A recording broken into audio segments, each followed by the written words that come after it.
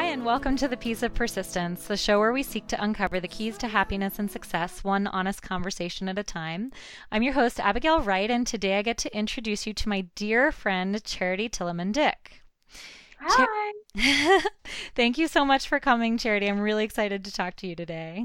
Oh, it's my pleasure to be here. Oh, you're so sweet. And Charity and I met back in 2007, Oh 2008, gosh. I think 2008, it I was think it was, 2008. in Tel Aviv, where we both sang in Little Women, and it was so wonderful. Charity's a soprano and a top selling Billboard classical artist. She studied music at the Peabody Institute at Johns Hopkins University and the Franz Liszt Academy of Music in Budapest, Hungary, where she was a Fulbright scholar. Charity has performed across the United States, Europe, and Asia with noted conductors and musicians, as well as for numerous presidents, prime ministers, members of Congress, and world dignitaries.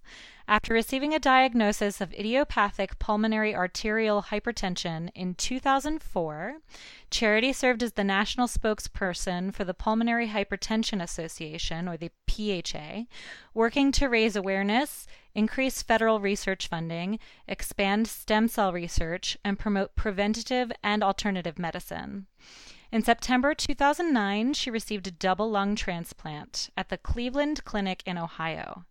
After complications from rejection, she received a second double lung transplant in January 2012. And I have to say, I'm really glad you're still here, Charity. Oh, thank you. I am too. Since receiving her transplant, Charity has shared her amazing story and vocal talents at numerous conferences and events around the country. Charity was named a Glamour Hero in October 2005, and she's been featured on CBS This Morning, CNN with Dr. Sanjay Gupta, TED.com, The Huffington Post, The Washington Post, and BBC Radio. Her performances have been broadcast around the world. Raised in Denver, Colorado, with 11 brothers and sisters, she currently resides with her husband in Washington, D.C. Charity, again, thank you so much for joining us today on the show. I'm so happy to catch up with you. Oh, well, the feeling is very mutual. I kind of want to start at the beginning. I'm not sure I've really heard the whole story about this, so tell me about your upbringing. You have 11 brothers and sisters? Oh gosh, yeah, I do. And it was a wonderful way to grow up. My parents were extremely counterculture in whatever culture they were in. So they were both very progressive. My mom grew up in San Francisco in the 60s, and my dad grew up in Aspen, Colorado at the same time. They both ended up at school together where they fell in love and decided to get married. They also both became Mormons, and that was before my mom found out she was Jewish. Oh, And when she did find out she was Jewish, my grandparents are Holocaust survivors, but they brought us up with this sort of integrated religious identity. So we were like Mormon and Jewish and progressive, and we grew up in at that point it was like Denver's little barrio. Like everyone who lived there was they either had been in Colorado forever, like before Colorado was part of the United States, and their genealogy goes way, way back, or they were recent immigrants who had either married an American citizen or who had come here for work or family or for some reason. And so like we were the only white kids on the block, which is always fun. And it was a great way to grow up. Like my parents were always about 30 years ahead of their time. So we were eating quinoa. I remember the first time Dad brought it home when I was like, I don't know, maybe 6, and we didn't know they didn't know how to cook it very well back then. So I never really liked it, and when it became a thing, I was like, oh no, not quinoa. I've since learned to prepare it well, so it's fine. But my dad was an inventor, uh, and my mom homeschooled all of us. oh, wow. It was also a very musical household. We all grew up singing together. I was in my first choir when I was 3, and um, and then I went into a professional children's choir when I was 8. And we traveled all over the world. And I went to my first opera when I was 5. And like for me, that was kind of it. Like I Mm. knew that was what I wanted to do one day. And I had I had a bit of a romance with politics, and I thought I'd be a lawyer. My first degree is in politics and economics. But then I got a scholarship to go to the Liszt Academy of Music in Budapest, and I came back to the States for I was going to take some time off, and I was going to serve a religious mission. And they had to do a medical exam during, like, before you left. And during that medical exam, my doctor realized I had idiopathic pulmonary hypertension. And I didn't just have idiopathic pulmonary hypertension, I had a very advanced case. It was a stage 4 case at that point. Wow. Was it something from which you've suffered since birth and you just didn't know it, or? Looking back, like, I could always sprint, but I could never run long distances. Like, I remember when I was 10 climbing up a mountain for this choir camp that we did every year. And I remember climbing up those hills and just feeling like I was going to faint. And that is one of the symptoms of pulmonary hypertension. And we weren't a particularly athletic family. And so it's a very hard disease to catch, because everything is invisible. You look fine, but your lungs aren't absorbing oxygen properly. So I might have had it for a long time, but since it's the idiopathic variety, my doctors don't really know. But yeah, it's been an interesting journey. Wow. I mean, and I know you've been working to raise awareness. So could you tell us a little more about the disorder and how it's affected you? It's very difficult for the lungs to absorb oxygen, which makes the right side of your heart work really hard. I always say that I had the reverse Grinch effect. My heart was 3.5 times too big. And so that symptom of the right side of the heart working hard leads to heart failure. So people usually die of a heart attack when they're very young, when they have pulmonary hypertension. It can be a primary condition, which is very rare. There are only a few thousand cases of that in the country. But as a secondary condition, it's quite common. And it can come from anything from pregnancy to STDs. Wow. It affects a large range of people, and the search for a cure is long and arduous, but there's some people doing some really good work right now, which I'm excited about, as is the rest of the community. Including you. Yeah. And how has your recovery been as a singer? I know you've continued to sing professionally using the gift you have as a soprano. Oh, thank you. Yeah, it's been interesting. I before the transplants, because so I was diagnosed in 2004, and then in 2009 I had my first transplant. Before the transplants, I did full operas. Now I do a lot more concert work, and it's just because of germs and because of limitations with medications and things like that. But vocally, I'm doing really well. It's funny because I had another recent health challenge, which was awful. But the one good thing is that it opened up the bottom of my voice. Oh. I'm a kind of a full dramatic coloratura. Wow. My problem was that the bottom end of my voice had never really opened up, and that's happened really just in the last 6-8 months. So it's interesting. A voice it should be like a fine wine. It should get better with age, and I'm happy to say that I think that's happened. Wow, that's amazing. Do you think that the breathing that we develop as singers has helped you at all with your illness? Oh, definitely. I don't think I would have relearned to breathe without the vocal training that I had. I was on a ventilator for a really long time, and it was just so hard to get off of that ventilator until one of my old directors called my mom, and she said, "Annette, just tell Charity to remember her training. Tell her she needs to breathe from her gut." And my mom told me that, and I was like, "Charity, what have you been doing these last 2 months? Like, you know how to do this." And within a few days, I was off the ventilator. And so my vocal training was invaluable in that process. That's wonderful. And you've been through so many trials and struggles. You just mentioned you've been through another recent one. Do you think you'd have been a very different person without them? And would you change any of them if you could? You never know what your life would have been if it was changed. So I met my husband because I was in Baltimore because I didn't go on my mission. If I would have gone on my mission, it is unlikely I would have met him. And he is just one of the most wonderful things in my life. All of the events in our lives lead to other things, whether we're aware of them or not. And there's been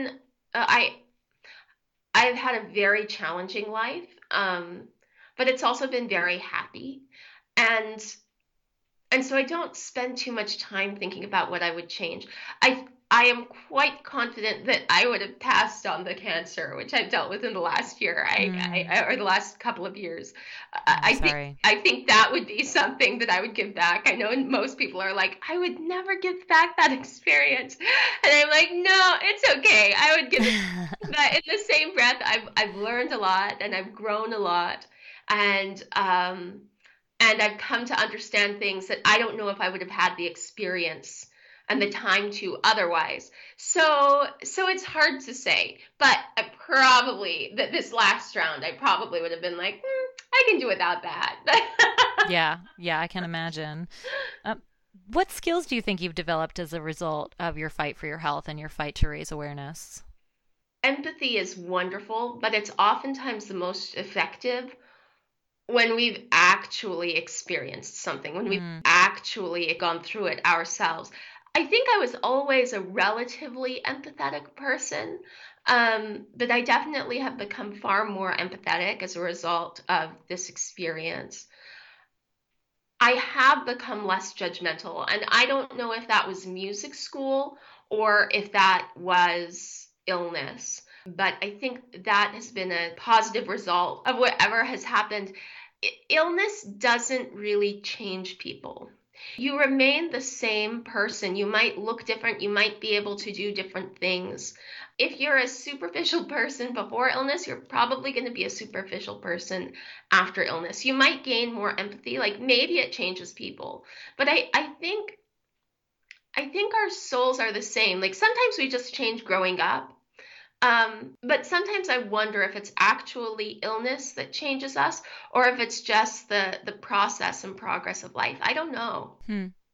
I don't know if that's a good answer, but I think it's a great answer. I went through an injury not long ago that kind of changed me a bit for about 2 years, because I was really focusing so much on my energy on healing. yeah, And then as soon as I started to feel better, it was like all of these parts of me that I had sort of put aside for a couple of years, they all came back. right, right, And I was like, no, I was so much more peaceful. right. Well, yeah, that was the one thing that I think was when I went through cancer during chemo and radiation. I moved in with a friend in Ohio, and I just stayed there, and I took some time off of writing, which I know I was really fortunate to do. A lot of people have to continue their work through illness, which is so hard. And I feel really fortunate that I had a friend who was able to help me during that period. But there is this quiet that you're able to experience, which for a time it is a gift. It's like this sad, really hard and physically painful vacation. You know what I Yeah. mean? Well, I'm glad you're on the other side of it. That Yeah, me makes me too. really happy. And you mentioned your husband earlier. I'd like to go back to him. Tell me a little bit about your support system. How when he entered the picture, did all of this make your relationship stronger? Yeah, it's so my husband, I met him, I met him in 2006 on a political campaign where I was volunteering and he was working. I thought he was the best. I wanted to introduce him to every girl who was more Jewish than I was. Um, and he just was like the nicest man. I remember the first time I saw him and I looked into his eyes and they just were like the kindest eyes I'd ever seen. And I was like, we are going to be friends forever. Oh, And I didn't realize because it was not a lustful experience of love, but it definitely was a kind of love at first sight. hmm. And then we fell out of touch. He found me a year and a half later on Facebook. I had been in touch with another fellow who was on the campaign, and he was frustrated because I'm kind of impossible. Um, You know how singers are. We travel all the time and we're always working, and music is the first love. Like there's nothing that can come in before that, you know? Sure. And so he was venting his frustrations, and Yoni was like, "Wait, you're in touch with her?" And he's like, "Yeah, I've been in touch with her for a long time." And he's like, "Why am I not in touch with her?" And so he went and he found me. And this was right before I found out my grandfather had cancer, Oh. and then he died very shortly after. He died within 6 weeks of diagnosis. Oh, I'm sorry. And my grandma, when I came home, like she just wanted me to marry someone because she got married when she was 19, and my grandfather was her childhood sweetheart. So I went out with all these people. There's this guy I'd been dating on and off for a couple of years because I took some time off of my full right to stay with her. I was there with her for about 3 weeks. I went out with Yoni, and I still just thought it was platonic. And then we fell in love at a party. It was funny because nothing happened, but something happened. Hmm. And then he called me every day, actually, when we were in Israel together. And we would talk for just hours. Hmm. And then I came back and we went out and we had this ridiculous first date. It was so funny. We'd been out a few times before, but I didn't think of them as dates. I thought we were just friends. But he kissed me, and it was like the most amazing kiss of my life. And I threw up everywhere. Oh no. Everywhere. And it wasn't even like I was drunk. I'm Mormon, so I don't drink. And so I thought that it was going to be like, of course, I was mortified, but I also was like, this is an amazing story. This is like the best, worst first date story ever. Little did I know it would get better because we'd actually get married. And he has been incredible. And then my mother is a force of nature. Like that woman is incredible. And she has brought me to life. You could count it as 3 or 4 times now Wow. because through, she brought me into the world. And then when I had PH, there was nothing there was no mountain too high for her to climb to help me. And then during my first transplant and during my second transplant, um, she literally could not have done more. And since I've been married, my husband has sort of stepped into that role, and Hmm. he's been just incredible. Marriage has been a really simplifying part of my life. I know people usually say it makes life more complicated, but I have this huge, wonderful, super intense family, and we are really close. And prioritizing relationships was always very challenging for me because I loved and cared about all of them. And at some periods of time, I'm closer to one person than another person, but I love them all equally. And I know that sounds like a throwaway phrase, but I really do. I love all of my siblings and my parents so much. And when I got married, it was like, oh, this is your top guy now. Like this is your priority. And so it simplified my life a lot, which I was grateful for. It was also nice to live with someone, which I'd had roommates before, but I'd never lived with someone and had that sort of intimacy. And it has been such a gift in my life. I know a lot of people are like, why get married? What's the point? And as someone who thought, I really never thought I'd get married. I wasn't really interested in marriage. There were things that were a lot more important to me. I've always been intensely creative, and I worried that that kind of relationship would get in the way. Um, but somehow a legally binding partnership, it's just a really nice thing to have. And it was something I never anticipated, and it's something that's brought me a great deal of joy. Sounds like he's really fantastic for you. Yeah, he's my match. Of all the adventures you've been on in your life, you're embarking on your first book release and published by Simon and Schuster, no less. It's so exciting. Oh, thank you, thank you. I'm really excited. I'm happy. There's this blog for librarians, which is a thing, which is exciting. But they named it as their top memoir for the fall. And it's gotten great critical acclaim from all of the trade publications, which come first. And so that's really exciting too. I just hope everyone loves it a fraction as much as I do because then they're going to love it so much. Well, so what's it called? What's it about? And why did you decide to write it? So it's called The Encore, and a memoir in 3 acts, and it's structured like an opera. So it's in acts and scenes, and every scene is preceded by a portion of a libretto that relates to the story. And the libretto is in both English and the original language. The audiobook is really fun because they let me record all of the different excerpts that are listed, and so that's woven throughout the audiobook, which is just going to be wonderful. That's great. Isn't it exciting? And we had a little chamber orchestra that we did it with, and it was wonderful. The audio team at Simon Schuster is just top notch. They were wonderful to work with, and Yamaha. I've worked with them, gosh, for a long time. It was actually one of their executives who sort of discovered me after the first transplant, and so I've been working with them for almost a decade now. And we did it at their studio, which is just a spectacular space in New York. It has such a warm sound, and it's a great place to record. We did it there. It's a book about redemption, I think, about love and about hope, even when everything goes wrong. So I don't know. I'm a big fan. That's so exciting. I can't wait to read it. When is it released and how can we find a copy? So it's released October 3rd, and you can buy it. It should be almost everywhere, which is great. It's on Amazon right now. I love IndieBound because it connects you to your local bookstore, and there are so many wonderful little bookstores scattered across this country. You can get it at Barnes and Noble, which is wonderful, and you can get it Books a Million. I forget. There are all of these different places that you can get it. So yeah, pretty much anywhere fine books are sold.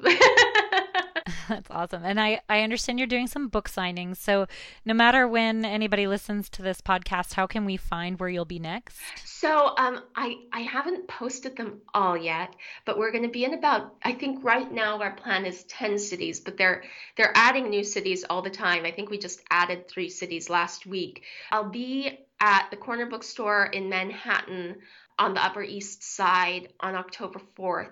And then I'll be doing a conversation with Scott Simon on the 5th in Washington, D.C. at the Hill Center, which is right on Pennsylvania and I think between like 9th and 11th Streets. I'll be at Brookline Booksmith, I think October 13th. I'll be in Baltimore on the 12th of October at the Barnes and Noble there. And that's all I can remember right now. That's fine. Did you say you were going to post it somewhere too? I will. I'll post it on my Facebook page and on Twitter and on my website, which is charitysunshine.com. And on the website, it's really fun. We have a few different book club guides. One, and my press team was like, Charity, your book isn't about food. And I was like, I know, but there's so much food in it. And they're like, that is true. I love food a lot. I think it is delicious. And I love to cook. Like I have like a secret life as a state fair enthusiast, and so I have like blue ribbons from a number of state fairs that are put on my kitchen walls. So I do it there because the kitchen is right next to the dining room. So if people come to dinner and they don't like what they're eating, I'm like, it's you, it's not me. Oh my goodness. Wait, blue ribbons in what? For like pies or sauces. I love sauces. So my salsas always win, like always win. And then there's a Hungarian sauce called lecho, which is wonderful, which I make with a dark ale, which is delicious, and it won like the grand prize for sauces at the Denver County Fair. And I thought the Denver County Fair went to the Colorado State Fair, but they're actually not related. Isn't that crazy? But, sorry. So a food guide is going to be going up in a few days on the site, which is really exciting. That's incredible. Some other guides. So if you guys have book clubs, you can go through and see what's helpful. Not everything is as hard as lecho. Like there's some things that are really simple. Like I was obsessed with Sprite and crushed ice in the hospital. So Diet Sprite with crushed ice, or like Diet Sprite ices, are like one of the things in there, and those are easy. So Oh my goodness, I love it. I can't begin to tell you how much I admire you, like not just because of your will to both survive and thrive, but I've always known you as you are today to be this incredibly positive and life-affirming person.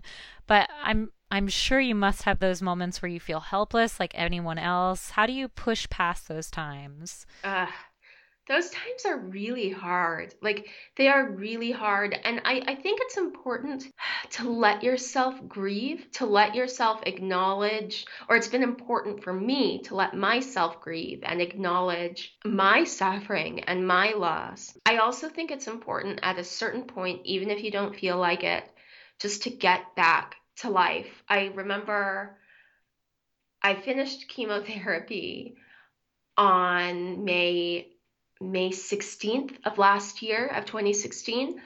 And in March, we got an invitation to do a performance in in Arizona, and I looked like a monster at that point. Oh My no. face was no, I did, and I'm not saying it as an insult to myself, but like my face was like twice its normal size. I was missing most of my eyebrows. I was my skin was like red and burned. I was not Oh, doing honey, I'm sorry. well, it was just really hard. It was really hard.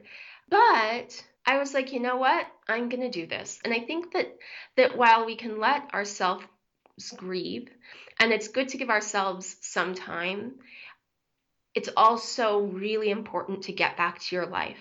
And it doesn't mean that as soon as you get back to your life that everything is going to be normal. It won't. It won't be normal for a while. Like you won't feel like yourself for a while. And even when you start to feel comfortable in your own skin again, life will be different. You can't expect it to go back to the way that it was before. This is with Yeah. death. This is with illness. This is with any of the, sexual violence. Go on through the list. These things, they change the way that we see ourselves and we see the world and the world sees us. But our souls are still the same. It's still the same person deep down in there. And if we go through the motions for long enough, we will find ourselves. And it will take time. It can take years. Giving oneself the room both to grieve and the room to experience joy wherever you are is essential. The second thing I would say, even though that was a really long answer already, is creativity is essential to true healing. Find whatever it is that makes you feel alive, that makes you feel like you're doing something, like you're adding to yourself and the world around you. If you're a big reader, read books and create a broader vat of knowledge to benefit from for yourself and for the rest of the world. If you're into tech, make a website, make an app, make something. If you draw, if you sing, if you make music, if you go on down the list, if you write, even writing letters, there are things that we can do, that we can make, that will make us feel whole. And I think that's what we all want. We all want to feel whole. We're all looking for those parts of ourselves that are missing. And I think the only way we find that is when we put beauty out into the world. That's beautiful. Thanks. It's great that you gave yourself the space to really feel exactly what you were going through, like the joy and the grief, and also to embrace that creativity. Do you have any other habits or traits that you would attribute to your overall success and happiness? I think it's really important for all of us to acknowledge the inputs in our success. My parents, they literally put everything into their children. You hear stories of these Silicon Valley-esque inventors who make $1 billion overnight and are crazy successes. That's not what happened with my parents. My father was a brilliant inventor, but business was hard. Like that wasn't his gift. And both of my parents, instead of investing in their own careers and their own success and their own lives, they invested in us. And even when it meant that we had to do it without a lot of things growing up, and they invested in our success. And I know that that work on their part had an immeasurable impact on what happened later on. My siblings and I, we really love each other. We're also fiercely competitive with one another. And I think that being homeschooled is interesting because you don't know what normal is. Does that make sense? Of course. And so I think we were all just constantly working overtime to keep up with these imaginary people who were always doing better than we were.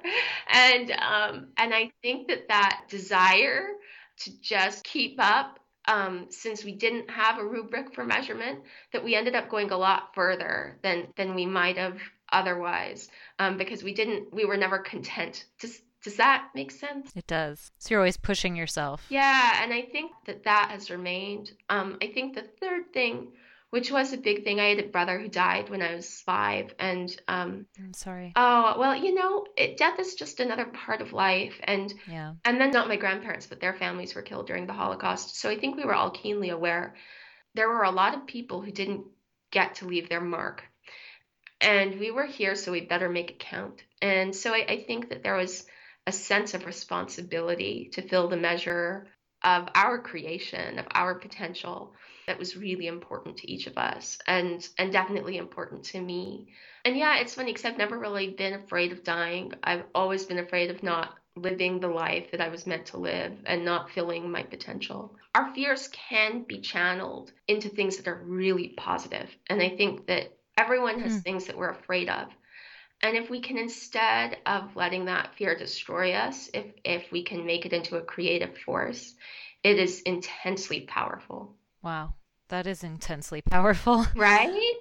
You mentioned living up to your potential a couple of times.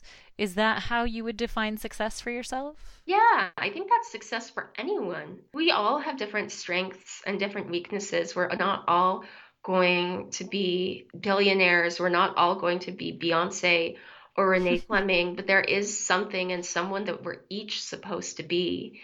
And those roles are as varied as we are as people, and you find a lot of different people in the world. So there are a lot of different roles to play. Each of our job is to play that role the very best that we can. And if we do that, we've done our job. And what does happiness mean to you in your life?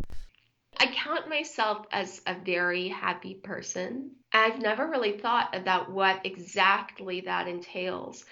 I think it's different for different people. But for me, I think happiness is having a good relationship with myself, with with the divine, with my husband and my family. I think that happiness, it's that moment or that experience of knowing the good inside of ourselves. I think for me, that's what it is. And sometimes that happens with funny little things. Hmm. I like to make foodscapes. I remember my husband was out of town one weekend, and my poor husband, I make such big messes and he always cleans them up. But I took everything out of our cupboards and I made this wonderful foodscape. I was sort of in an oat phase. I wanted to eat, I wanted to just elevate oats all the time. So I made this foodscape and it said oats and it was so beautiful. And I was so happy doing it. And I was so happy when it was done. It can be something silly like that, or it can be, a culminating moment. I remember my debut at Lincoln Center was this moment where I felt complete and truly deeply happy despite all of the chaos in my life at that moment. And there was a lot of it. Yeah, so I think that awareness of our innate goodness and a sense of being complete, I think those have a lot to do with happiness. You're such a good storyteller. I love the story about the oats. I love oats. So, one of the questions I really like to ask, if there were one thing you would like the world to see differently, what would it be? I think I'd like us all to actually see ourselves. In my faith, we talk about something called divine nature. I think in sort of secular spiritual culture, they talk about your inner goddess, Hmm. And I feel like if we could see that in ourselves and we could look at other people and see that in them too, I just think the world would be a much better place if we could see people for their potential instead of for their packaging. And if we could see ourselves in that way, I think that we would do much more good. This idea of goodness in the scriptures, it says that like no one but God is good. I think on the one hand, that's kind of true, but on the other hand, in most religious traditions, we are sort of this spiritual offspring of like the divine. So we have that in us. And I just wish everyone could see that goodness, see that divinity, and see that potential for wonder. So yeah, that was a really long, kind of convoluted and complicated question that I hope didn't alienate people. No, But not at all. No, it's beautiful to think okay. of the concept of sort of seeing the divine not just in ourselves but in others as well. I think that's really beautiful. Yeah, it's our souls that matter. So let's work on our souls a little bit Hmm. more. Yeah. Charity, do you have any other advice for us? Oh, I'm terrible. I love giving people advice. So if you need advice, just come visit my webpage, send me a message, and I will send it to you. My sisters and I used to have an advice column on our blog, which has since become defunct because we were all writing too much. We were all writing for a living, and we just couldn't blog and write for a living at the same time. It was exhausting. But we used to have an advice column where you could get like 5 pieces of advice because it was me and my sisters, and we'd all give our opinion of what a person should do. And it was great because like you could find whatever you wanted. But I would be happy to give anyone advice. Just come. You can do it on Instagram or on Twitter or on Facebook. I'm at Charity TD, and I will give you whatever advice you want because I always have advice to give. It's So probably annoying. it's fantastic. So if anybody wants advice, go to charitysunshine.com, was it? Come to me. Yeah, come to me. I love And it. you can find all the links on my website. Charity, thank you so much. It's been so great to catch up with you, and I'm just so grateful you were willing to share your wisdom and your time with us today. Oh, well, it is always a pleasure to talk to you. Thank you all for joining us today on The Piece of Persistence. If you enjoyed this episode, please take a minute just to share us with a friend or review us on Apple Podcasts, YouTube, or IMDb. As you know, every share and review or even rating helps new people discover our show. And if you know anyone who's extraordinarily and genuinely happy, like Charity, who's had some success in their lives, if you think they'd be a good fit for our show, please let us know at pieceofpersistence@gmail.com. In the meantime, subscribe wherever you listen to podcasts and join us next time on The Piece of Persistence for more great content to help all of us find more happiness and success in our lives. But if we've forgotten what really makes us sing and dance at night, it's the people around and our dreams that lift us up from underground.